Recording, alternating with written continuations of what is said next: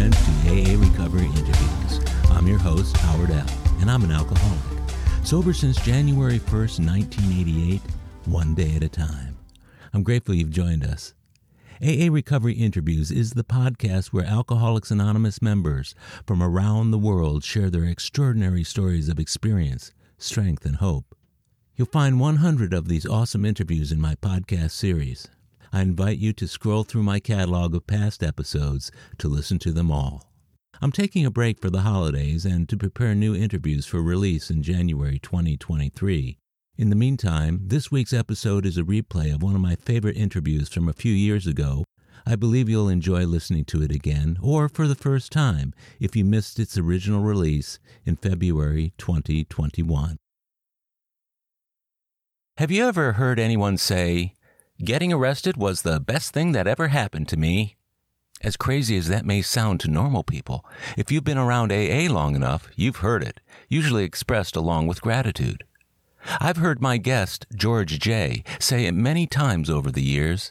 His arrest on federal drug charges at age 19 after 7 chaotic years of addiction and alcoholism was truly a blessing and marked the start of a new life based in sobriety and service. Now, nearly 40 years later, George's remarkable story of continuous sobriety in AA is one that demonstrates the gifts that are possible by working the program and practicing its principles on a daily basis. Overcoming many challenges along the way, his years of AA service also inspired a successful career in the recovery field, helping lots of people. Still, his work in Alcoholics Anonymous has remained his top priority. I've witnessed that priority in action over the last 30-plus years, and George still inspires me and many others with his dedication to AA and his primary purpose of helping other alcoholics achieve sobriety. The next hour and 20 minutes is going to fly by as you listen to AA Recovery Interviews with my very good friend and AA brother, George J. I'm George. I'm an alcoholic addict. Hi, George. Thanks for being here today. You and I have known each other a really long time, and to kind of prepare people who are listening to this podcast for the first time, who may be hearing somebody's story for the first time, that's you. What advice would you give somebody initially before they listen? If you could tell them, now you're getting ready to listen to this, keep this in mind, what would you say? I would say to look for the similarities and to have an open mind that you are hearing somebody share their heart and soul. And if you can tap into the things that are similar or things that you can maybe grow from or learn from, would be the way I would do it. Yeah, that sounds like a reasonable suggestion to people listening for the first time. I know you're coming up on a milestone this coming fall. It's amazing. Seems like just last year we were at your 35th AA birthday, but you're coming up on 40 on October. It's October 12th. God, that's amazing. Yep. It's hard to believe all the years that have passed by. And you and I have known each other a pretty long time now. I mean, it seems like for years and years and years. We go to a lot of the same meetings together. Absolutely. Which I think really facilitates a nice, close relationship. Yep. Your story I've heard before, and it's a great story, and it's very enlightening about who you are, but it starts at a relatively early age, and I wondered if you could kind of walk us through what growing up was like and how that may have contributed or led to your alcoholism. You know, I was the youngest of 6 children, and I was probably 5.5 years after the last one, so I may have been a mistake. I may have been a surprise.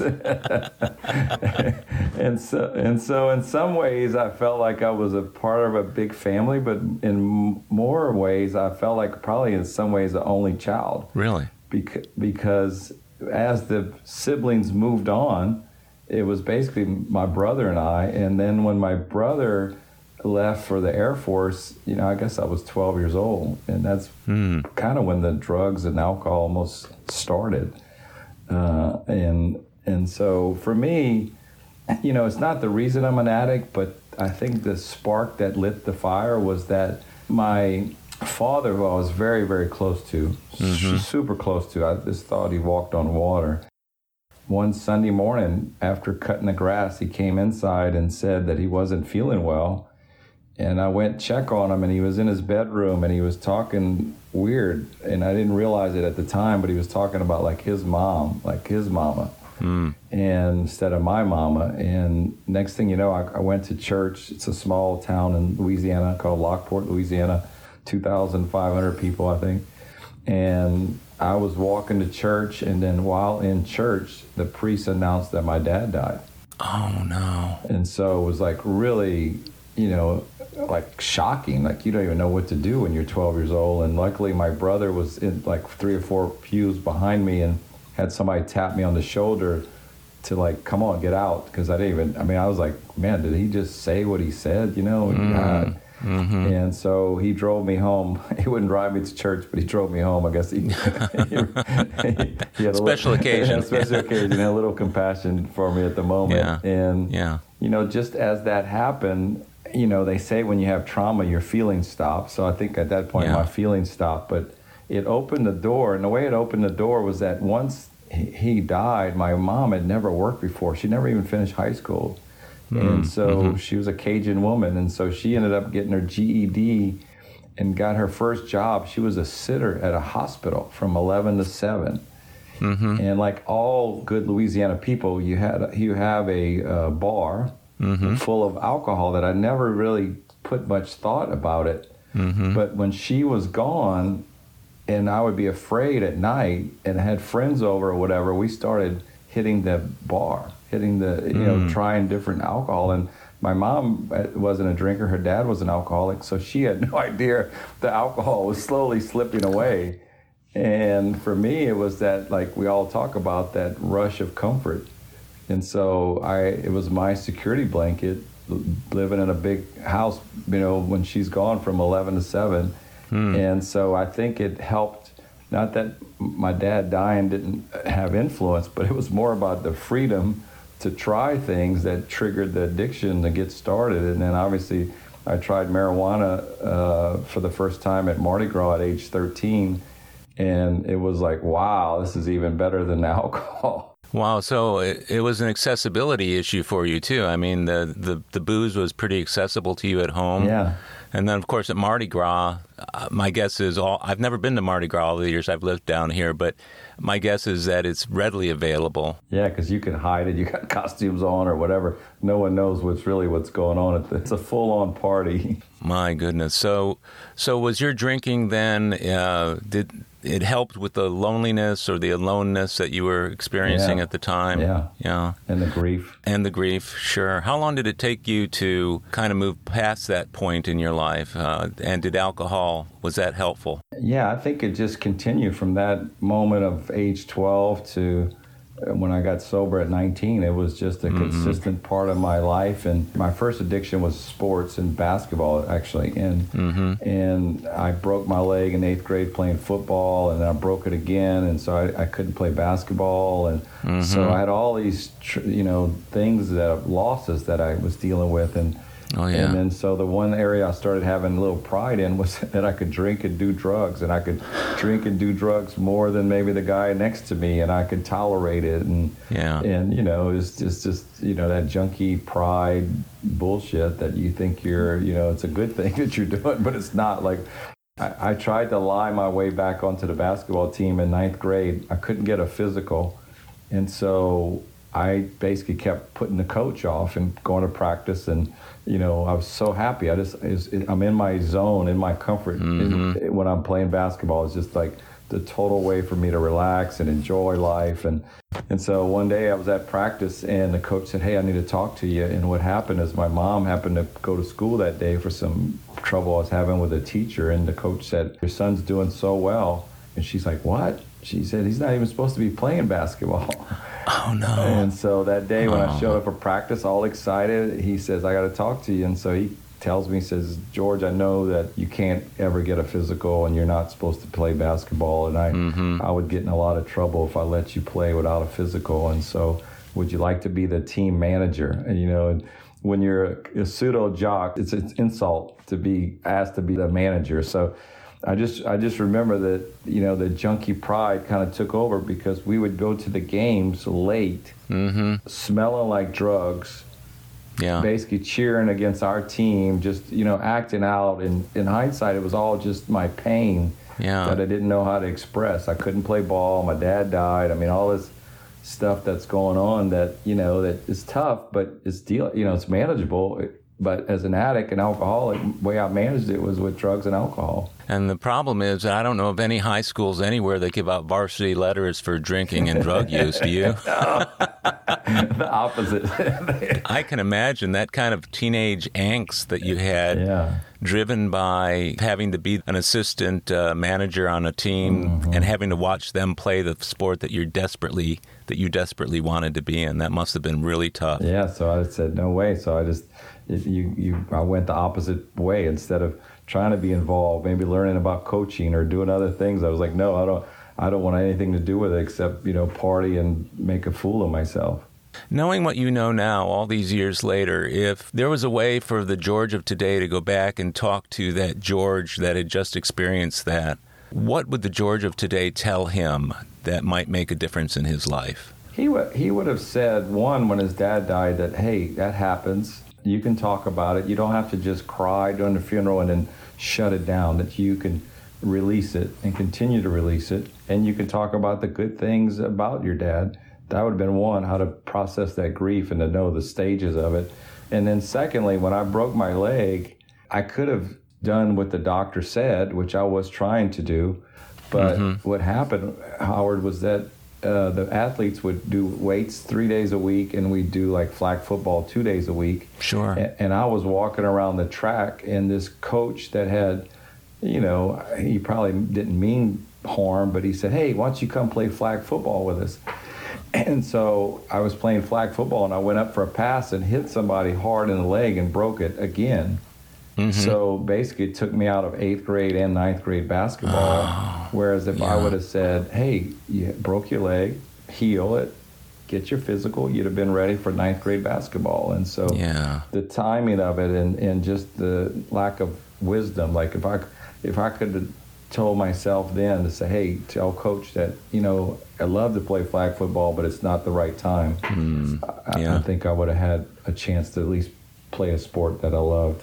So there was a certain amount of, I guess, grieving that you might have had to go through over the loss of that dream of playing basketball and football, for that matter, huh? Yep. Yeah. And what happened, too, is back then, because it was the femur, which is the hardest to heal, I was in the hospital twice for 6 weeks in traction. Oh, my gosh. So not only you're dealing with all this, then you're pinned down to a bed and having to deal with all that's going on in your head for those 6 weeks locked in a hospital. Wow. So you went from there to your new hobby of alcohol and drug use with your friends. Did you run with a certain crowd that was doing that, or did you do that on your own? It all kind of started to transform. Like everybody seemed like a lot of the people I was with started to kind of transform into that lifestyle. I don't know if it's just the era. It was like the late 70s that it seemed like it was so prevalent. I'm sure, then you get clouded, so you only see the people that you think party, and the ones that don't, you think they're, losers. And so it just seemed like the momentum, even though it's what I was going through, it seemed like the whole group around us was going through some of the same things. So a lot of my friends that were, I knew before drugs and alcohol became drug and alcohol users. And then I did obviously start to gravitate to the ones that partied the hardest and, left the ones that didn't party that much or had other interests. So you took a certain amount of pride in your ability to party as hard or harder than the next guy? Yeah. I think it was partly, obviously, the addiction kicked in, but partly, too, that it was another way not to face the losses. Yeah, I can imagine that must have been tough. Yeah. So when did you face your first consequences from drinking and drug use, and what did that look like? It wasn't a lot in the beginning, because like when we'd have car wrecks, it was like fun, like you push the car out of the ditch. It wasn't a big problem, and obviously my grades were not great, but it wasn't like I was still passing. I think the first drug and alcohol consequence would have been I guess the worst car accident when I was either a junior or senior in high school. We were in, it was called the Sauce Piquant Festival. And so in Louisiana, we have festivals, names for everything. Yeah, so it's turtle soup in English. But so we had went to the festival. And the sad part about my life is that the kid who was the worst driver, his family was the wealthiest. So we always had access to his mom's car. And so he was driving, and we had went to the festival, and I don't think I took Quaaludes, but they split a Quaalude, and we were drinking all day. And my best friend had to work that day, so we were going to pick him up, which would have been great if we'd have got there. But my buddy passed the house, and so we turned on the street. We all used the bathroom on the side of the street, and then we're like less than a mile away from my buddy, and the road curved. And we went straight, and the car flipped a few times and in the ditch, and I got trapped in the back, and so I messed up 3 vertebrates. Oh, no. And had, years of surgeries. I've had like 5 or 6 back surgeries since then. I've still got 2 rods in my back. Oh, man. That were placed early in my life to try to help support the vertebrates that were messed up. Wow. So when that happened, I guess nobody was wearing a seatbelt at the time, or? I don't know. That's a good question, if I had seatbelts on or not, because I just remember smelling gas on me and being halfway out the window. And what's even more ironic, a lot of my life was spent working on the street Montrose. Sure. And the music that was playing at the time was Rock Candy by a band named Montrose.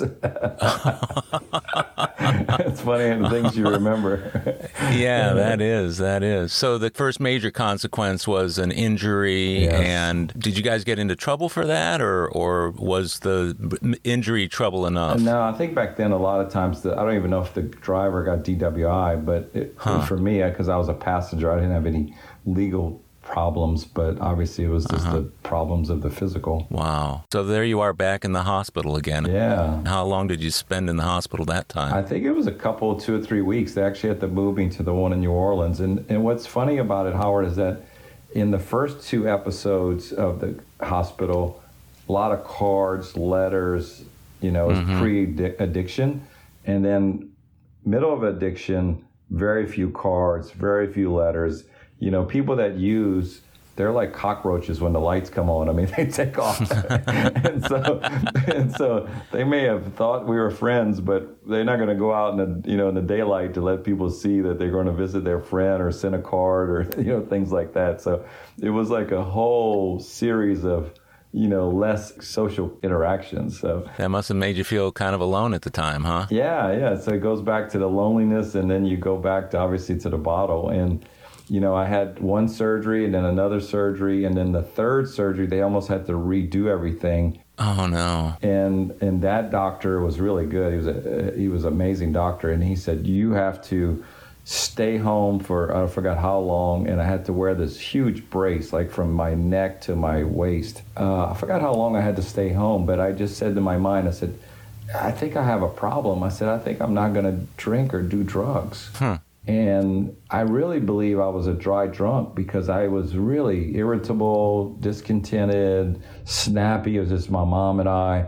I think I drank, a few long neck Dixie beers just to kind of take the edge off. But in my mind, I was trying to be sober. And then when I got out and was able to go around my friends when they were trying to pass the joint, I was like, no, I'm staying sober. And that didn't last long because I didn't have the tools. I don't know how long I even stayed without drugs. But eventually I went right back. And as we both know, the progressiveness gets worse. And so even though I might have been off the grid for a couple months, I was still off to the races. All of this happened, the surgeries, everything else, before you were how old? I was 17, I think, when the surgery started, 17. Okay, so you had a couple of years before you actually got sober. Yeah. What were the last couple of years like for you, and where was your bottom that finally boosted you into the program? Yeah, it's interesting. Those years were like such a fog because you're so far into it. It was just concerts and partying and whatever you could do to survive and get by. And I think I was number 265 out of 280 students when I graduated. I mean, that wasn't Another distinction. Yeah, it was a great distinction. But I graduated, I got into college, and I tried to, made attempts at college. And, the bottom was weird. It's, that's where I really love the legal system when they, do their job, because I was dealing cocaine at this point to support myself. And I had a friend who introduced me to another friend that said, hey, he wants to buy cocaine. And so I sold him some cocaine, and then he wanted to buy larger quantities, in the ounces. So it was like, I'm thinking I'm a little like Miami Vice kind of guy. And lo and behold, that guy was a federal narcotic agent. And it was the best thing that ever happened to me. It was sad because I wasn't home when they came with the warrant, and my mom was going to work at like 6:30 in the morning. She had progressed up to a dental assistant, and the police show up to, arrest me. And I wouldn't even dare to face the consequences. But so I get arrested. Distribution of cocaine, 18 years old, was like 1 month before my 19th birthday. And the best thing ever happened was that my lawyer's wife worked at this place called Baton Rouge Chemical Dependency Unit when he was in law school. And he came and said, look, I talked to everybody, you're arrested, they got you cold, and the best thing we can do is get you in a rehab center to help lessen your consequences. And I'm like, okay, give me a week. And so that whole week, I really believe I was suicidal. I never knew that until I was long time sober, because I was just so afraid, not knowing what was going to happen, that I partied in such a way that it didn't matter. Like, I had no throttle. It was just like full on, no matter what happened, I would play chicken with myself in the car at night. Just crazy things because of fear. Yet the drugs and alcohol cover the fear, but when there's serious fear, it's even that it has a hard time covering it. Yeah. And so I was there, ready for rehab, but I was just, so afraid. So you had a death wish in the days or weeks preceding actually going into treatment. Yeah. What was the biggest fear at that point? Was it going into treatment, or was it the whole situation of getting caught, having a big run-in with the federal law enforcement? I think it was a little bit of everything. I think it's somewhere in my mind, I felt like God was out to get me, that I felt like I wasn't going to live past 21, that I could be going to prison, that I, don't know what rehab's all about. I think it was just, again, because I started drinking and drugging at 12, emotionally, I was a 12-year-old in an adult body trying to figure this out, and not a lot of, support. My mom was amazing, but she was, a barely high school, GED person that, was trying to do the best she could. And I'm sure I gave her a nervous breakdown dealing with all this stuff. Yeah, I'm sure. Now, you mentioned God just a second ago. And so where was God in your life up to this time? And how did you feel about your higher power? I think that when my dad died and the priest announced it, it closed all doors to God. I knew God was there. I was like an 800 God. God, if you get me out of this, I'll do better. And I thought he had his mark out for me, that everything that was happening negatively was, I did something wrong in my life, and that I didn't have a lot of hope. And so I didn't see, I knew there was a God, but I didn't see it as like I do now. Obviously, it's more hopeful and loving. I didn't see it that way. Yeah. Did your religious beliefs at that point kind of support the notion that you were a lost cause, or that you were being punished, or any of that? I don't know if it did. I just didn't feel it. You know what I mean? It was like a Catholic, small town. I even had a St. Jude medal, Saint of Lost Causes, that I was wearing. And just the life I thought I was dealt. I didn't realize there's another option, that there were other ways. And getting arrested was the best thing that could ever happen to me. So would you consider that to be your bottom? Definitely.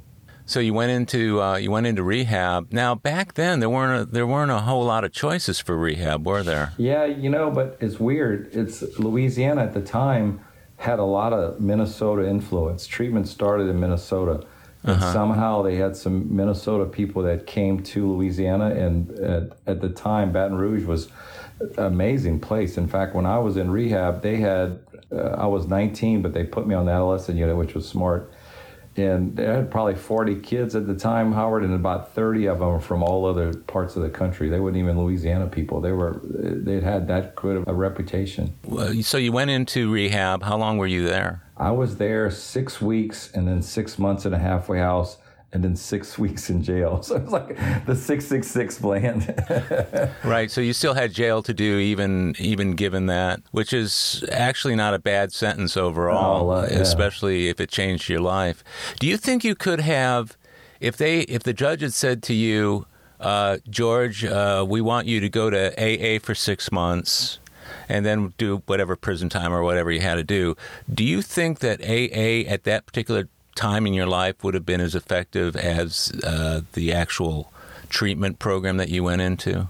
For me, probably not, and it's more of a geographic, because in Lockport, which was near Thibodaux, there was not a lot of Alcoholics Anonymous, and there was not a lot of young people. Now, if I'd have been in Houston, Texas, it probably would have had a chance.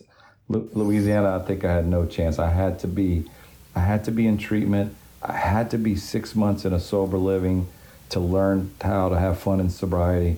I had to do a little jail time to get more gratitude. I mean, I think all those things were meant for me. Like it was part of my destiny to accept recovery. Seems like that whole, 6 months, 6 weeks in treatment, 6 months in halfway, and then 6 months in jail. 6 weeks in seems jail. bad. Yeah, it seems backwards to me, because you'd think that do jail first because you've got all the negative stuff going on there, and then go into treatment, then go to halfway. What was your jail time like? Did you feel like it was starting to undo what had been done for you in the previous 6 months and 6 weeks? No, it was not at all. It was like a Mayberry RFD jail. I mean, it was 2 jail cells, and it was actually you and Otis, huh? Yeah, me and about 12 other Otises. It was 2 cells. It was work release. I could go to work during the week and come back. Mm-hmm. It was enough for gratitude, and it was not bad enough where it was like brought me back. Because like even when I was arrested, it was like 16 of us through a whole raid. Like everybody was raided, and a lot of the guys were in jail when I got there, about to get out for their. A lot of them got year sentences, and they got out in 6 months. So by the time I rolled around, they were getting out, and they were like, you went and do all that rehab and all that stuff. We're about to get out. But I did feel like I had enough of the sobriety to make a difference. You know what I mean? Like I felt enough strength to be able to go through it and do the process. And there were a lot of people outside that met me through my recovery, including the people that ran the sober living, that were contacting the judge and pushing for me to get released. And that's actually why I got released in 6 weeks instead of 6 months. Wow, that's great. So you spent only 6 weeks in jail? Yeah, 6 weeks. Oh, okay, yeah. so the sentence was 6 months, but good behavior, I guess, got you out. Yeah, It was a year. I think it might have been a 2-year or a 1-year sentence, but good behavior, you could have got out 6 months. I got out in 6 weeks. So did you do parole for a period of time after that, too? Yeah, I was on probation, and then I actually got a first offender's pardon. I actually got a pardon from the governor of Louisiana. Wow, how cool is that? Yeah. That's good. Yeah. So from there, did you go back to Lockport? No, at that time, the recovery program was in Thibodaux, Louisiana, and I stayed in Thibodaux, and then I ended up working as a tech in the sober living that I went through when I had a couple years sober. Now, did they bring AA in, or were there AA meetings as part of the transition back into everyday life? How did that work? In my rehab center, it was full on AA. It was awesome.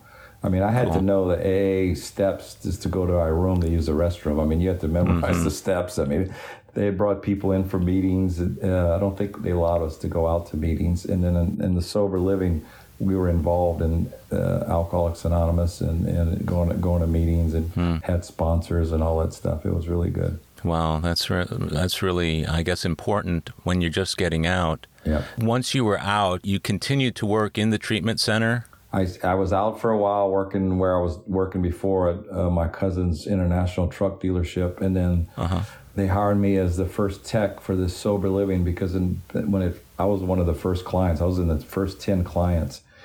And basically the counselors worked 24/7, and I was the first tech they ever hired, which was pretty cool because I was 10 p.m. at night and 8 a.m. in the morning. So when the guys went to sleep upstairs, I would sleep on this sofa bed. And then when they wake up, I would wake up. And then I was there like every 3 out of every 4 weekends. I was there all weekend. So it's kind of like, that was my job. I was making like $2 and something an hour.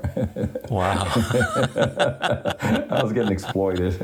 Yeah, well, that's cheap labor, right? Yeah, they got in trouble later and everybody got paid back, but I was gone too long to get my minimum wage. Yeah. So you're 19 years old when all this is going on. You're not even legal at that point. Or what's the drinking age in Louisiana? 18? I think it was 18, and then it changed to 21, I think, once. Now, during this time, did you have any contact with your old friends at all, or did they just kind of drop off after that? You know, a couple times. It's funny. A couple times I went back and tried to experience it. Mm-hmm. And I remember one time being in a car with some of my friends, and they were lighting up the joints, and I'm like, no, I'm, changed. And it's funny because I remember the tone of the conversation of, we're not sure we can do what you're doing and those kind of things. And one of the guys in that car died like maybe 3 or 4 months later, drunken driving accident. It's just, it was part of that disease. We lost a lot of people in my growing up times. Uh-huh. Yeah, I guess that must have been tough to have to see people continuing on with that. You knew you had to continue to do, staying sober and staying clean. Yeah, and it's so good about the sober living, because learning how to have fun in sobriety and being around other people my age made such an impact. I mean, like my roommate for many, many years was a guy that I met in treatment. We went to the same sober living. We're still friends today. Those relationships date 1982, 81, they're long-term relationships, and that's what happens in sobriety. I think you live longer, obviously. Sure, of course, yeah. You're not doing crazy stuff, but then you have good, you make good connections. And we learned about fun and sobriety. That was the best thing I could ever do. We played softball. We had one of the counselors got married. I always tell this story, but he got married, and they had a big camcorder recording. So all the guys in the house, we were called brothers. Once I got the camcorder, I didn't want to let it go. It was like my crutch. And during the reception, the band was playing music, and they had all of us go up to sing Proud Mary. And I can't sing for anything, but once I got up there to sing, I saw that everybody was into their own world, having fun, and it didn't matter. And it was like a turning point for me to, I didn't need a camcorder. I could have fun and not care as long as I'm not hurting anybody. And that's what they were preaching to us. Like, you could have fun, just don't hurt anybody. And so it was like a breakthrough in that moment. What a stark contrast to all those years that you felt alone. Yes, absolutely. Pretty amazing. Did you get your sponsor while you were in treatment, or at the halfway house? I got a great sponsor that, was with me the whole way. And the day I was leaving the sober living, this guy pulls up, and he's kind of got long hair and a little Chevette. And I'm walking out, and he's walking in, and I'm like, "Hey, you're a new guy." He said, "No, I'm coming to work here." And he ends up working there, and he ends up being my sponsor until I still kind of consider him my sponsor after all these years. But he invited me to dinner when I got out of jail, and to a meeting, and made an effort. And so his name is Ev, and he's been a great friend. They did a roast for me one time, and he came in and spoke, and he's just been a great guy. And so you never know how things work out. I think I was at that roast. Yeah, he was one of the speakers. So you're working at the treatment center. Fast forward a couple years, 3, maybe 5 years. What was going to AA like for you in the early days? I'm talking about outside meetings, especially since you were so young. Were there a lot of other young people, or what were those meetings like for you? I was fortunate because I stayed in Louisiana, and then I came to Houston for training to be a drug and alcohol counselor. Yeah. And so I really, really got involved, or got a taste of having fun in sobriety here too, because there was a lot of young people in recovery. I was able to go to a couple of these things called ICIPAS, these Young People's International Conference. One of them in Miami and one of them in Boston. We played sober softball. I mean, I just really felt like that first 5 or 6 years, whatever it was, probably my whole young life was really involved with sober people, and it was a great experience. So during a really pivotal developmental part of your life, you were around sober people, and the thing that you said about having fun, I've always felt like we go to AA to get sober, but I think we stay for the fellowship. Yeah. You know, we are not a glum lot. We absolutely insist on having fun. Yep. Everything you've said about the positive experiences you had in AA seem tied to that very thing. Is that a pretty accurate statement? Absolutely. It was so critical for me. If I would not have had fun, I would have not stayed sober. Yeah. I mean, the meetings are great, but I can have an amnesia the moment I leave the meeting. But when you're having fun and you're having quality of life and you can trust your friends and, you know, and the people you're around, it just is a good feeling. And I just, you know, I wanted to do better. I wanted to stay sober. I didn't want to dabble with a different lifestyle. Did that make the transition to coming to Houston easier for you? Did you know when you came what you were going to do once you got here? No, it's weird. I came for training, and then I went back to Louisiana, and then they recruited me back in 1987, and I never left. I was only supposed to come here a short time, and I know I love Louisiana, but Houston has, to me, some of the best recovery and options to be sober and doing anything you want to do. Like, I love sports, so we created the Sober Recreation Committee for softball, and we did golf tournaments. And, you know, I ended up finding guys in recovery that played basketball. We created basketball teams and created leagues that we're in. And it was a good piece for me to be able to learn that stuff and to stay sober with those guys. Was that message that you were bringing into well-established meetings of older guys, how was that message accepted by the groups where there were older people that wouldn't necessarily want to do those things? Did you get a sense of how they felt about that? You know, I felt like I've been blessed by finding some of the right meetings. And even when I was younger, I think the older people, a lot of them, you know, saw us as a novelty because, you know, it wasn't as many young people as there is today. So to them, it was like a novelty. Like, you know, some of them probably had like a one eye open, like, are these guys are serious about recovery? And some of them are like, man, really embracing us and like, so good. I wish I could have got sober at your age. And, you know, I'm really happy for you. And so the thing about AA and the steps is that it's blind to age. Yeah. It's more about the quality of your sobriety and who you connect with. We'll be right back. My friends, if you've enjoyed my AA Recovery interview series and my Big Book podcast, check out Lost Stories of the Big Book, 30 original stories from the first and second editions of Alcoholics Anonymous, missing from the third and fourth editions. It's an engaging audiobook that I narrated to bring these stories to life for AA members who've never seen them. These timeless testimonials were originally cut to make room for newer stories in the third and fourth editions. But their vitally important messages of hope are as meaningful today as when they were first published. Many listeners will hear these stories for the first time. Lost Stories of the Big Book is available on Audible, Amazon, and iTunes. It's also available as a Kindle book and in paperback from Amazon if you'd like to read along with the audio. You're going to love it. And we're back. You know, I've been doing this Big Book podcast where I read the first and second editions of the Big Book. Going back over those stories, it seems like 80% of the people there are ancient. There's many more stories in the third edition and in the fourth edition where you feel like these people are considerably younger. Even Bill Wilson himself, although we know how old he was at the time, just because of the history of AA, everybody seems that much older. Yeah. And whenever it was I came in, I used to identify myself. I'd say my name is Howard, and I'm an alcoholic and addict. Yep. The andas.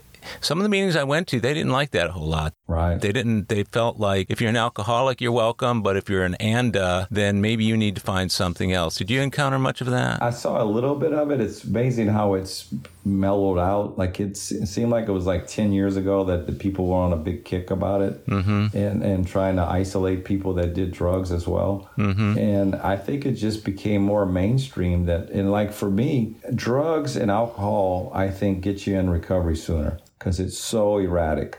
If you're just a drinker, typically you don't get help to your late 30s, early 40s. But if you do drugs and alcohol, it'll wipe your ass out fast. So like for me to get in at 19 is because I was doing both. If I was just drinking, I don't know if I would have came to recovery as early as I did. So I think as more and more people started getting sober earlier, I think the meetings transformed themselves where the people that were just alcoholic were like, okay, man, we're outnumbered because most of the people here are on drugs and alcohol. And as long as you didn't really flaunt that, oh, I'm just a drug addict and I'm here, I think people left you alone. And I think some of the old timers learned some lessons about, trying to not welcome people that have drugs and alcohol problems. Yeah, and especially trying to reframe it. Whenever we talk about addiction and alcoholism, it's so much easier to just say, yeah, I'm an addict. I'm addicted to alcohol. Yeah. How effective do you think that some of the other 12-step programs are? Obviously, AA has been around a long time, but those people who go to AA, but they don't feel like that's their main addiction, so they go to NA or they go to CA. What's your take on those 12-step programs? I think it just depends on the quality of the groups. You know what I mean? I know there have been some subgroups that were a little wavy on their recoveries, like, you know what I mean? Mm-hmm. But I've heard of groups like NA groups that they all, like in Georgia somewhere, I think I heard about early on, that they all dress up and it's like a big deal and the meetings are strong and they have quality sobriety. I just think for me, it's kind of all universal in a sense because it's addiction and I'm, dealing with, but I think that, like you said, some people are more comfortable in those meetings. I just think that AA has been so much more well established, and it's a program of attraction. So if you're at a meeting that's kind of weak, it's a CA meeting or a NA meeting or whatever, and you really want sobriety, you kind of migrate to the meetings of higher quality. So I don't even hear as many CA meetings as they used to be. Yeah, you don't hear about that. NA you still hear about, and some of the other A's. So I think they're kind of merging. Maybe they're going to strength. The stronger programs are surviving. Yeah, and it's been my experience when I went to, I think, Codependence Anonymous at first, years and years ago, that the best meetings of CODA were always the ones that had the most AA people in them. Because these are people who know what a meeting's supposed to look like and sound like and how it's structured and how it's supposed to be run makes a big difference. I wanted to back up for just a second to ask you about when you got sober and in the years since you've been sober, family members of yours that have gotten sober and whether or not your mother was involved in Al-Anon and that sort of thing. Yeah, that's a good question. So my mom did get involved in Al-Anon in my little town, and once I got further along, I think all the moms said, all right, we can disband the meeting. They're Job good done. now. Job done, which is unfortunate because I felt like I had my best relationship with her when she was going to Al-Anon. Yeah. And now, poor thing, she's in a nursing home, 94 years old, and has a little bit of dementia. But and then my siblings, of the 6, I'm the only addict that I know of. I know several have married alcoholics, but they're not addicted. And then my grandfather on my mom's side was alcoholic, and a lot of his kids were alcoholics. And then some of my cousins were all alcoholics. Some of them are dead because they haven't gotten sober. So I don't know. I'm unique in the sense of my family that I'm one of the few that are sober, and who knows if others have needs for problems or have problems. Yeah. In my family, I'm the only one in active AA recovery, though the mental illness in the family, both the clinical depression and some of the other issues, have been largely untreated by at least 2 of my 3 siblings. And it's unfortunate because knowing what we know, it's almost like the combination to the safe that somebody's frantically trying to get into and they don't want to hear it. Yeah. That's how it's been in my family. Yeah. Now, I wanted to ask you about the spiritual aspect of your program when you first got in. Did you embrace the spiritual aspect of AA when you first got here, or did it take you a while to build that relationship? It definitely was a transitional plan. I mean, it was definitely a process, and it started out where the higher power was a tree. It was a people. It was the chair. It was a lot of different things. And the best one I used to like back then was G-O-D, good orderly direction. Yeah, that's a good one. In my rehab center, it was really good because I was doing a process, and I'm not sure what the process was about me getting anger out, but the counselor was saying, all right, what are you angry at? And I was naming all these things, and I said God in the middle of them. And he's like, back up. And I said the name before God, and I said the name after God. I don't even remember what I said, those two. He's like, no, the other one. And I finally got to God. And he said, I was like, I think I felt afraid to say I was angry at God. And he was really good. His name was Dan. Mm-hmm. Dan said, listen, if anybody can handle your anger, it's God. Mm-hmm. And God wants you to be honest. And if you're honest and you understand that it's not disrespectful to be angry if you do it in a respectful way. And so I did some actual anger work. I mean, I remember, I don't know if it was a bataka or what, or yelling, but they got a lot of my anger out. And I don't think I'm an angry person, but man, I had a lot of anger built up. Mm-hmm. And he helped me to release the valve. And then the other thing that was really good, that was so powerful, there's a different counselor named Bill, and it's funny how I remember these names 40 years ago, but Bill had me write a list of what I thought God was, and then on the opposite side of the page, what I wanted God to be. And he took the paper and tore it, and the one that I thought it was, he lit it on a match and threw it in the garbage. And he gave me back the good one and said, hey, this is your God. Wow. And it was like, is that simple? He's like, yes, it's your relationship. What do you want a bad one? You want a dysfunctional one, and you want a good one. And so the good one has been good by me. Well, it's amazing that demonstrates, crystal clear, the notion of your own concept of God. Yes. I mean, there you were able to draw up the God that you wanted versus whatever you thought God was to that point. Yeah. That's a beautiful demonstration. That's something I think more people need to know about when they're struggling with sponsees that are having difficulty with the spiritual end of the program. Yeah, wow. As you understand it. And so he gave me a whole new understanding of what he wanted my God to be. I wanted my God to be like. And and even, in my sobriety, there have been times I've tried to sabotage myself because I was getting like so many good things happening. It's like, man, this can't be true. And I had to realize that, man, I didn't need to sabotage myself. I just had to roll with it. And God wanted these blessings for me, and to be grateful for the blessings as they came. Don't screw them up because you don't think you deserve them. He must think you deserve them, and he wants you to use them in good ways. So yeah, that's why my gratitude comes in. Yeah, and for me, it was always the notion that, when was the shoe going to drop? Yeah. Good things happening. When's the shoe going to drop? And then one day it came to me, and I processed it some through my sponsor, the idea that maybe there isn't another shoe. Yeah. Or if there is, it's not going to drop anytime soon. And as long as you continue to do what you do, that's a good thing. Yeah. Let me ask you something. So you're sober at 19. You're going into the years in your 20s, and let's say even into your early 30s, when most people are still out there. Most of the people you and I know today are still out there drinking and doing and getting ready for entree into AA at some future point. What were those years like for you? And can you think of some times during that period where your sobriety was challenged, or you might have thought, well, maybe I don't need AA as much as I once did? What did that look like? The biggest struggles in my recovery have always was about as an area where I'm not focused on recovery. Like every time I drifted away from it is where the problems come in. Mm-hmm. So there was a period of time I lived in New Orleans before I moved to Houston in '87, and I got into gambling with I think it was basketball and football betting. Mm-hmm.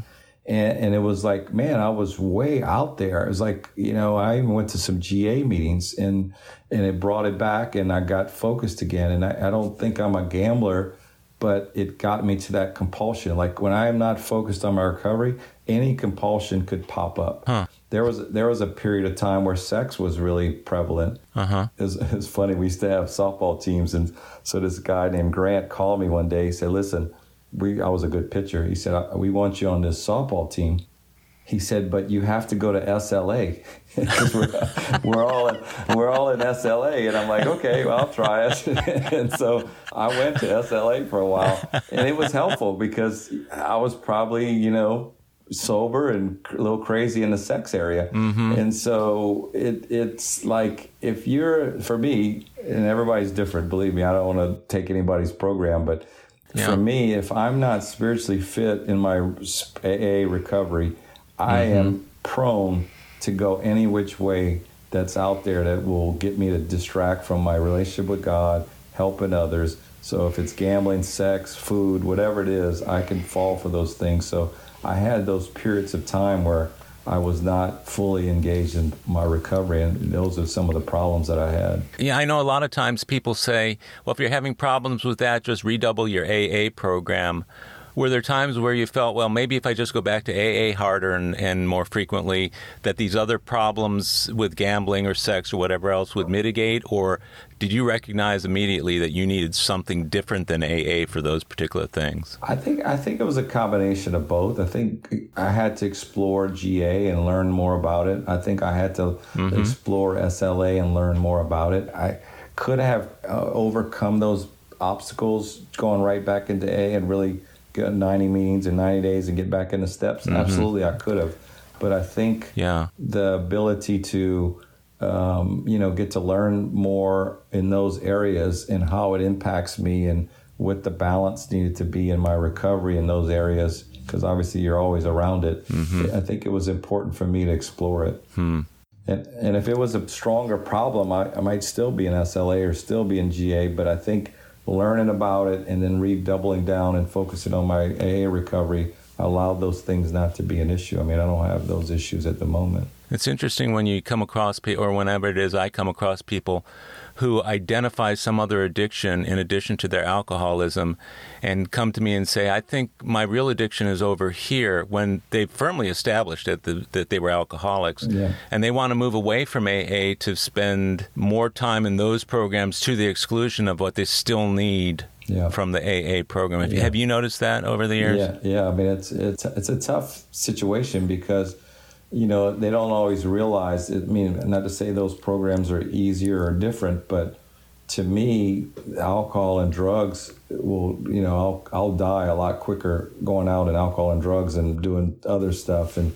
it scares me when they get that way. And it scares me when people get a little bit of sobriety and they quit working their recovery and they, then they start to have serious problems and, they come back and they've had divorces and different things. So I think it's the best thing I could ever recommend to anybody is just the consistency of the balance of AA, even if you have other issues, to keep that balance between all the recovery programs, if that's what you need. Sure. Well, turning back to your 20s and 30s now, because we're still talking about the first, say, 10, 20, maybe even 25 years of your sobriety. There's a lot of time to talk about here. That's a hell of a long time sober, almost 40 years. Can you think of some milestones for you in your sobriety, either some of the gifts or some of the great challenges that occurred during those couple of decades? Yeah, no, it's been great. A simple one that I thought about earlier when I didn't think I'd live past 20. The first couple of years in sobriety, I was like really scared that I would die sober right away, and so one day I was in an AA meeting and I saw my lifeline on my hand. I'm like, I think I'm going to live. A little palm reading on the side there. Huh? So that palm reading helped. And then,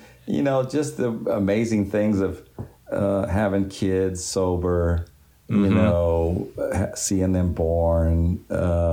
I was fortunate to have a great business where I had great people I worked with for almost 20 years that I sold, and having the freedom of going from being poor to having a little bit from selling the business, and then, unfortunately going through a divorce because I may have had too much focus on business and other things that took the toll on that marriage. How did that strain your AA program? In what ways did the divorce impact it? I think it helped and hurt because, one, you're kind of embarrassed by it that you're going through it with that much sobriety. But on the other hand, there was a lot of guys that stepped up that kind of reached out to me and said, hey, man, we've been there. We know, here's some, guidance and support, and I could bounce things off of. And it was scary times because you just don't know what's going to happen, and I was selling my business and getting divorced at the same time. So my whole life was in total transition. But the consistent thing was that I stayed involved in 12 steps, and it got me through those tough points. I had an amazing sponsor that worked with me through all that stuff.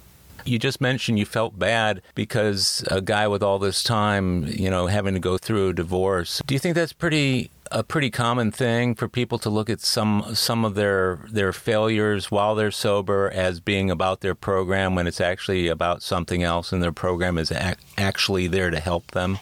Yeah, no, I think you're right. I think it's easy to fall into that trap where you think, oh, man, I'm not doing a good enough program. Mm-hmm. But it's actually the opposite. The program is there to support me through those obstacles. You know what I mean? Like it's been a wonderful support. I feel for the people that actually don't have AA when they go through tough times because they don't have as many opportunities to share. They may have a few friends they could share with, but for us, it's like, man, I could go to any place, any hour, and find somebody that's been where I've been that I could share with. So I think it is more of a blessing through tough times. So how many years into your sobriety before you got married and then the divorce? I was late. I enjoyed being single. I was probably, it's my daughter's 16 and we were married a few years before that. So 18 minus, I was about 22 years sober when I got married the first time. Wow. And so I had a good run there. Yeah, I'll bet. Actually, I thought I was going to be single. In fact, I had a friend that was an architect, and we designed this super cool single bachelor pad. And what did that look like? It was awesome, man. The showers had poles in them. I mean, it had a lot of stuff. It had a lot of fun things in it. And then I met my wife, and she was amazing. She's from Louisiana, and we had a first wife, and we had a great experience. And then once we had kids, she changed, I felt like. And then obviously I'm building a business, so I would say black, and she would say white, and so it just got to the point where we just broke apart. And luckily, today we have struggles, but we get along great. And we all met in Colorado this summer with my kids and my wife and her kids, and we actually went whitewater rafting. We were all on the same boat. All on the same boat. And the guide was like, "How do y'all know each other?" Well, you got a half hour, right? Wow. So, was she in AA, or did she have any kind of 12-step program at all? No, her father was in sober. He was older, so he wasn't as involved in recovery. And then her brother got sober about the time we met. So that's kind of actually how we met. We met through the guy who was trying to help him, thought we would be great together. And that's how we met. And we had 12 plus years. So it was a good marriage, and just, had some struggles at the end, but gave me two beautiful children that I have no regrets about. And how old are they now? 16 and 13. So you're dealing with teenagers right now. Yeah, it's a lot of fun. Have you had to deal with any issues, technology overuse, or drugs or alcohol? Have you had to deal with those with your own kids? Absolutely. I've been blessed that neither one of them have gotten into drugs or alcohol, but that's good. My 13-year-old has bad ADHD, and we had serious issues, and he's a big kid. And there was one time that he pushed his stepbrothers, who's 3-4 years younger, and then I pushed my son, and he hit his head, and CPS was involved. It was tough. That's a tough story, but the good news is he went to a wilderness program, went to a boarding school for almost a year and a half. He just came back about a month ago. He's doing amazing. We locked him down, like he can only have an hour of technology time a day, 30 minutes at a time, because we can see how it affects his brain.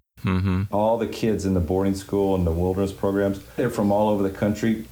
All of them. I mean, almost 100% of them, technology was one of their issues. And so, yeah, it's a scary thing because it's so prevalent in our society. And, we gave him a phone, so he has a phone now, but I have, been able to put the restrictions on it and stuff like that. So wow. We're trying to monitor it. Whereas my 16-year-old, she goes to school, she's in the band, she plays on the softball team, she has a phone, but we've had not any issues with her. She doesn't seem to like video games, thankfully. Yeah. So we've not had issues with her. So your second marriage, how did you find blending the families work out?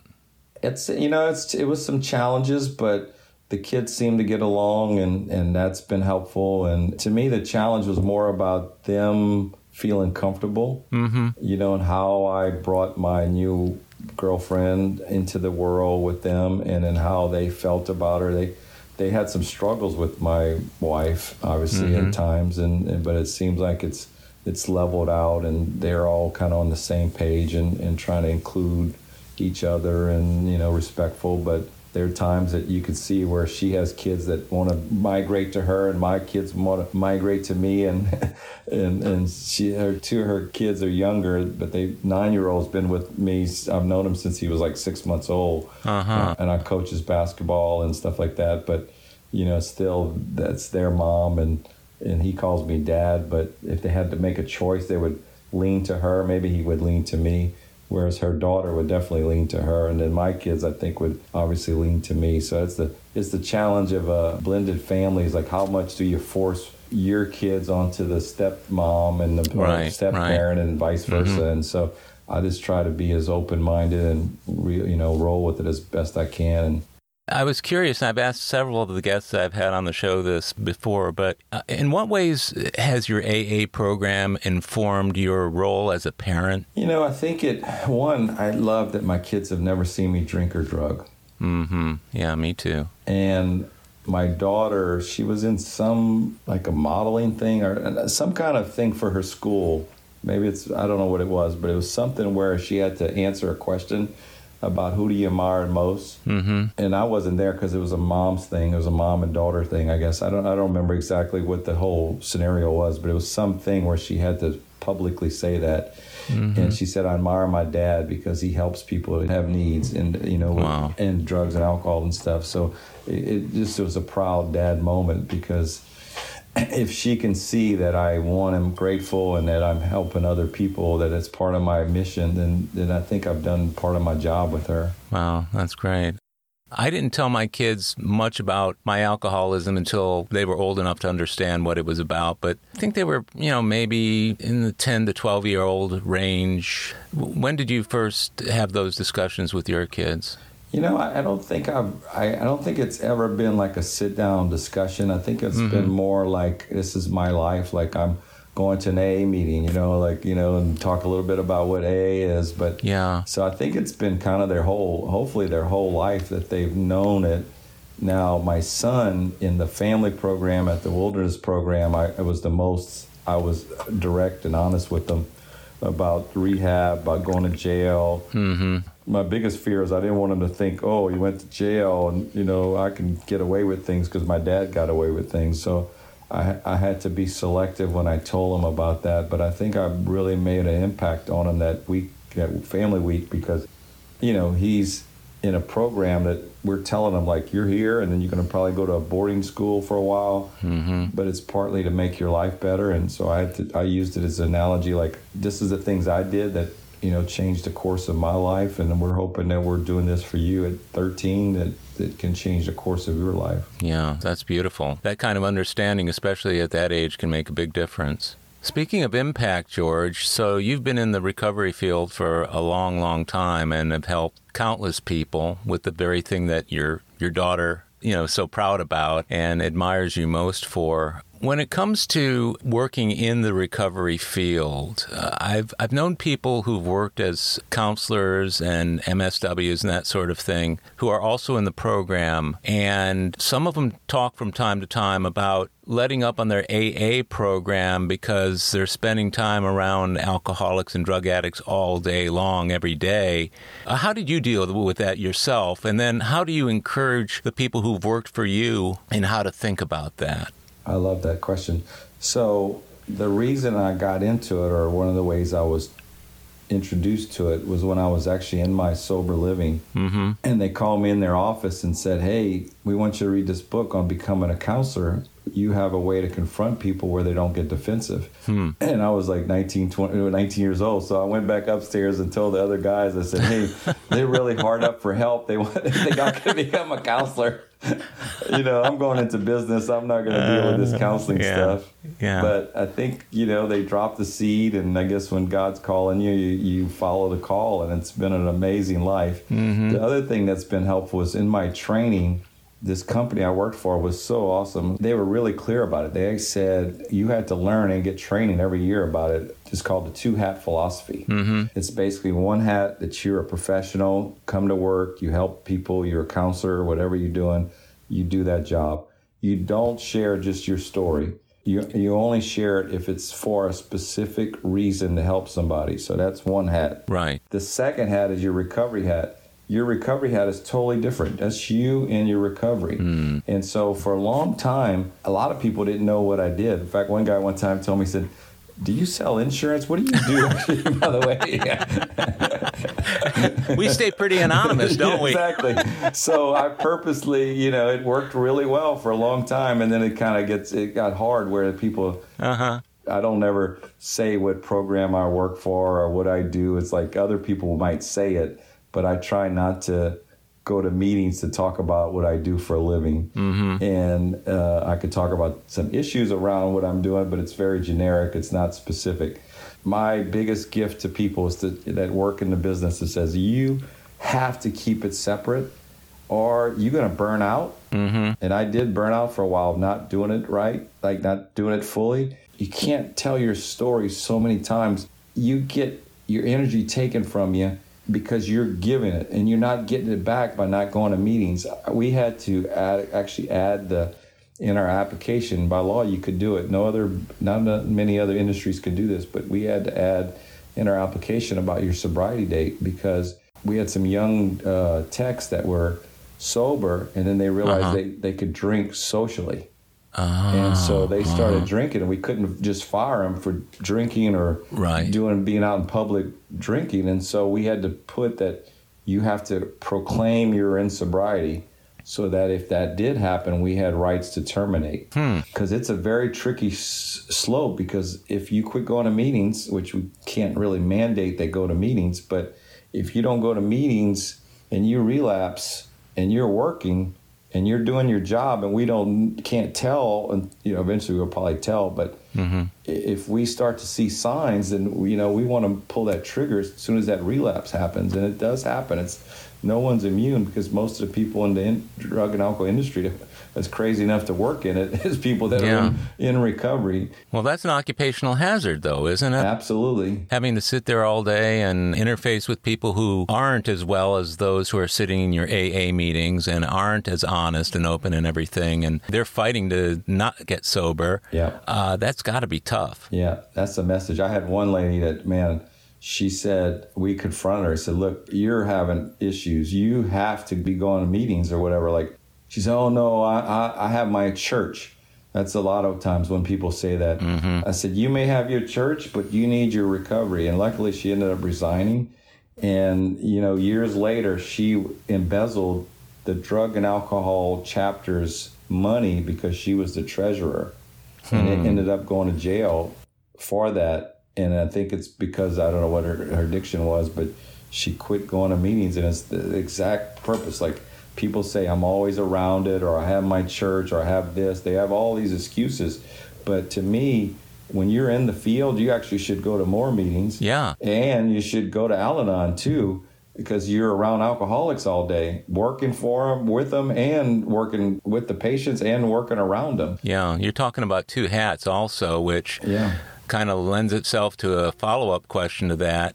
How do you keep those people who have worked for you from crossing over that line of sitting in an AA meeting, seeing Joe Blow over there who really needs something more than AA? Where's that line that keeps that guy from giving Joe Blow his card and saying, "Call me"? I mean, that's got to be a fine line to walk, isn't it?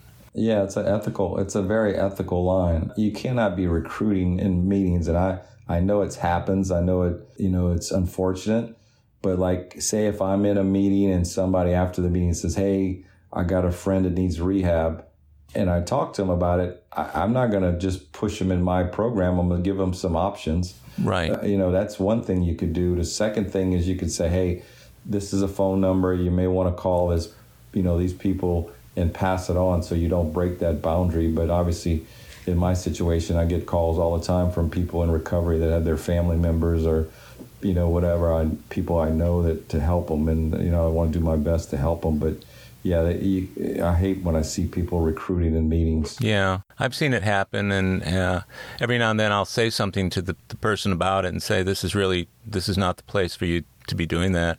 But there's that fine line. It used to be that people just made 12-step calls or sent the person to a sanitarium or a hospital. There's so many other things that can be done in between those extremes nowadays that weren't available back then. So given somebody coming to you with a particular problem where they're having a hard time staying sober, maybe this question isn't exactly for you, but let's say somebody in the field, the recovery field, and somebody who's also very well steeped in Alcoholics Anonymous. Someone comes to you and says, I really have this problem. Do you recommend AA first? And if that doesn't work, suggest to them that perhaps they do something a little bit more therapeutic? Or do you just assess it on a case-by-case basis? How do you deal with that? I think it's more of an assessment on a case-by-case basis. Usually the person who's contacting me is more the family member, per se, or a friend. If it's the person themselves, then it's, I'm AA first. That's my first priority. So if they've been in and out of program, I might say, have you tried treatment? Have you been to outpatient? Have you been to inpatient? What's your story? What do you need? And kind of go from there, and then make a, potential recommendation to them and say, hey, you may want to consider going, do this or do that. It's just whatever I feel like collectively I could guide them to. Yeah, so there may be those times when you're saying to the guy, listen, you really need to go to a bunch of AA meetings for a while and see how that works out. Yeah. And then we can talk again, that sort of approach. Yeah. Or say, hey, who's your sponsor? Well, I don't have a sponsor. Well, let me explain to you what a sponsor can do for you, to teach you to go through the 12 steps and, how many meetings are you making, or, what's going on with you. And so I try to do that kind of investigative work just as a fellow brother in recovery, and say, hey, okay, let's get some phone numbers for you to call people, the basics. But if they're, been relapsed 30 times and they, can't seem to get it because of this issue or that issue, then I might say, hey, what other professional help have you sought? Yeah, well, that makes a lot of sense. What I love most about you, George, is that you're never shy about sharing the good things that are going on in your life. And I think people need to hear about that in meetings. I love the fact that you have an attitude that when things are going well, you should be going to meetings. Because as I've expressed it in meetings before, you've heard me say it, it almost seems counterintuitive to say to somebody whose life is going so well, you need to go to more AA meetings. It doesn't sound right, although it is right. I get that. But over the past several, 2, 3, 5 years, has there anything that's kind of stuck out in your mind that you kind of stepped back, took a deep breath, and said, oh, thank God I'm sober? When I had that situation with my son and CPS was involved, it was the weirdest thing, Howard. And I'm going to share it just because I think it's important for people to know that shit happens. But sure. So basically, CPS waived my case. They say, look, it's a one-time incident. Everything's great. But the police get involved. And so HPD calls me one day and says, hey, we need to meet with you. I say, well, CPS already cleared it. So no, it's two different areas. I have to come in from a criminal standpoint. Great. I'm glad to meet with you. They scheduled an appointment at this place called the Children's Assessment Center. My wife and I show up. The police didn't show up. I don't know if I had his name wrong, the date wrong, but we were there. We gave the guy my information, said, look, I don't want you to know I'm here. Maybe 3 months later, I'm leaving my house at 6:30 to bring my daughter to band. And as soon as I pull out, this cop pulls up behind me. He was waiting for me at the parking lot. Put me in handcuffs. They bring me downtown. It takes 24 hours to bail me out. So I'm in there with every thug, every addict, every alcoholic. Wow. They had a guy that they brought me to another cop car. They met right outside my house. There was one cop got me, and then he had to put me in another car and this other guy was in the car. And the guy, we're almost in jail, and he says, look, I really got to go to the bathroom. And the cop says, I'm sorry, we're almost there. And the guy, pees on himself. I'm like, holy shit. And it was right right after my birthday, and my employees had made me a birthday cake. It was a Friday morning, and I couldn't even show up for work. Jeez. And so it took like the whole day to check out. And so I don't know if that was obviously a lesson for me to experience that. But, yeah, if I was any good to anybody that was there that I was able to talk to. But, man, I just tried to eat my sandwiches that they threw at you and do the right thing and to see the experience of going through that. But, that was a struggle in sobriety that, I wouldn't wish on anybody, but it is what it is, and it happens. So we just got to move on. And an opportunity to demonstrate some humility too. And I think I remember you talking about that in meetings, and the way you handled it was instructive and informative to people who might have to go through that sort of thing themselves. Yeah. So we're in the age of Zoom meetings. This has been a really tough time for a lot of people. The people have not been able to get to bricks and mortar meetings. There are a lot of people running around now coming up on a year sober who've never been to a live meeting. What are your thoughts about Zoom and about people getting sober online? Do you think it is going to result in fewer people going to live meetings or more people? How's AA supposed to deal with that, do you think? It's such a blessing that Zoom was available. I mean, I couldn't imagine us being dark. No meetings. I guess we could have them in the yard with 3 or 4 people surrounded and 6 feet apart. And I think that's an option. But I think that we'll slowly get back to the rooms because it's so important. And I hope that the people that have gotten sober this last year online feel us enough through the Zoom that when they see us in person in the meeting that they'll feel comfortable, like they're, we're taking us in the Zoom and putting us in a room and that we're physically there. But who knows? This pandemic we have no idea the long-term effects. I mean, I worry about the kids' schooling. I mean, the schooling as the last year has been probably suspect at best. Yeah. What's going to happen to those kids, or, the emotional stuff of these kids that haven't been able to experience just normal life. So I have no idea what's going to happen for AA long term, but I'm hoping that the ones that really have been great engaged in Zoom will feel comfortable. The ones I worry about are the ones that were in recovery that are anti-Zoom, and that when we do go back, are they going to say, I've been living my life this way, I don't want to go back to meetings, and then they relapse? Or how many of them have potentially relapsed because they had a predisposition or an attitude of contempt for Zoom, which blows me away. Like, some ways it's easy. I don't have to drive anywhere. I don't have to park. I don't have to walk.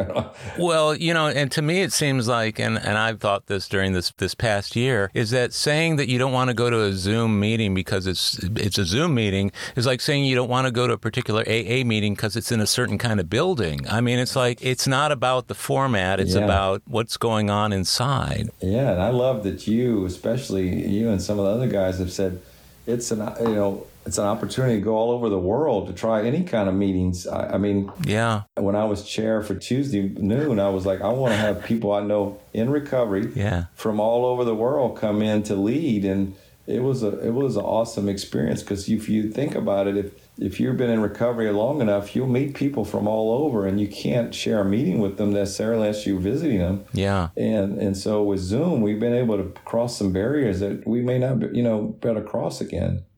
Yeah, that's been really helpful, especially since the International Convention up in Detroit was canceled. I was all signed up in the main hotel, and I was really pumped up about it. And when it got canceled, it was heartbreaking. But I've gotten to meet people from all over the world on Zoom, and who knows? Maybe I'll see them at the next International. Yeah. Well, is there anything else that you'd like to just say about your life in recovery before we close things down here, George? No, it's like the movie "It's a Wonderful Life." Yeah. His name was George Bailey. I love that movie. It's one of my favorite movies. It's like, if I was dead, I would have had none of these opportunities to meet people like you and to have the sobriety I've had and the gifts I've been given. So this is all like borrowed time, and I need to enjoy my life and the times I have on this earth, and hopefully make a difference. And so pass the tradition on of, doing what's best for recovery. Yeah. Well, you've been a big gift to me over the years in AA, George, and I love you, and it's just been so marvelous to have you as a friend and a fellow traveler on this road of happy destiny. Yes. I just love the fact that you've not only helped a lot of people within the program, but in general in recovery across the city for many, many years now. And I think you're a real asset to the community, but you're a good friend to so many people. I think that says a lot. So thank you, Howard. You're the best AA greeter in the world, babe. I miss it, man. I bet. What's really weird is that after some of these AA meetings I go to online, especially the ones where we used to have, where I would greet people at the door, when I go offline, I go and I wash my hands, and it's kind of a weird thing. I caught myself doing that the other day. So why am I washing my hands after an AA meeting? Well, because in my mind I'm still greeting them, and I love to do that. I love to do that. You're great. My wife even said, I told her I was doing this, and I said, Howard. She said, the greeter? I said, yeah, the greeter. Well, I love doing it, and somebody's got to do it, and I feel very blessed to be able to have the opportunity. Again, thank you for doing this today, George. I really appreciate it. Thank you. Well, my friends, that's a wrap for today's episode of AA Recovery Interviews. I want to thank my guest, George J., for sharing his story, and thank you for tuning in. If you enjoyed AA Recovery Interviews, will you please tell others how to listen to it? Of course, you can listen to many more interviews in this podcast series by following this podcast on Apple Podcasts, Google Podcasts, iHeartRadio, Spotify, Pandora, Stitcher, and other podcast apps. Or tell Siri, Google Assistant, or Alexa, play AA Recovery Interviews podcast. Or visit our website, aarecoveryinterviews.com, to hear every show, share your comments, and also contact us. If you want to email me directly, it's howard@aarecoveryinterviews.com. By the way, this podcast strictly adheres to AA's 12 traditions and all General Service Office guidelines for safeguarding anonymity online. I pay all production costs and no one receives financial gain from the show.